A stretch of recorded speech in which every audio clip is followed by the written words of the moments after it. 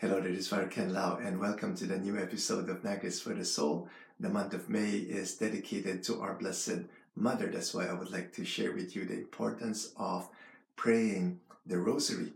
And many people say that, praying the Rosary is just very mechanical and repetitive. That could be the case, really. And Pope Paul VI warns us that should not be the case. He said, without contemplation, the Rosary is a body without a soul, and its recitation runs the risk of becoming a mechanical repetition of formulas in violation of the admonition of Christ.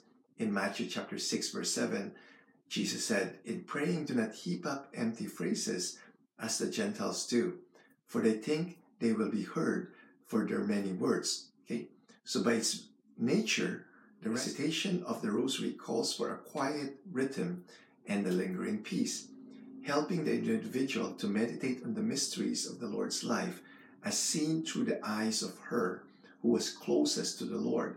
In this way, the unfathomable riches of these mysteries are disclosed. So Pope Paul VI is encouraging us to contemplate as we pray the Rosary, because without contemplation, the Rosary is a body without a soul. St. John Paul II, also in his apostolic letter, Rosarium Virginis Maria, he said that Rosary is contemplative, okay?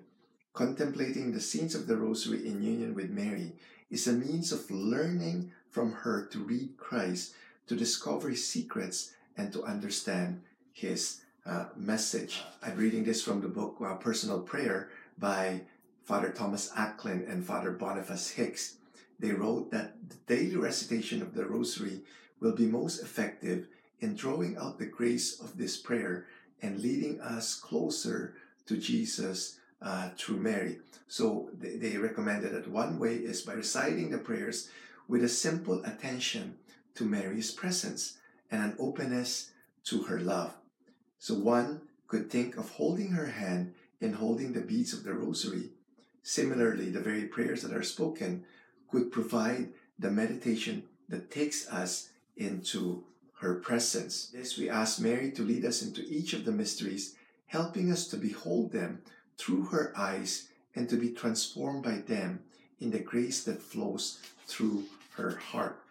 So I really hope that as we pray the Rosary, as we hold on the beads, it's like we're holding the hands of Mary, asking her to guide us in this prayer. Okay, God bless. The living saint, Jesus, Mary, Joseph, we trust in you.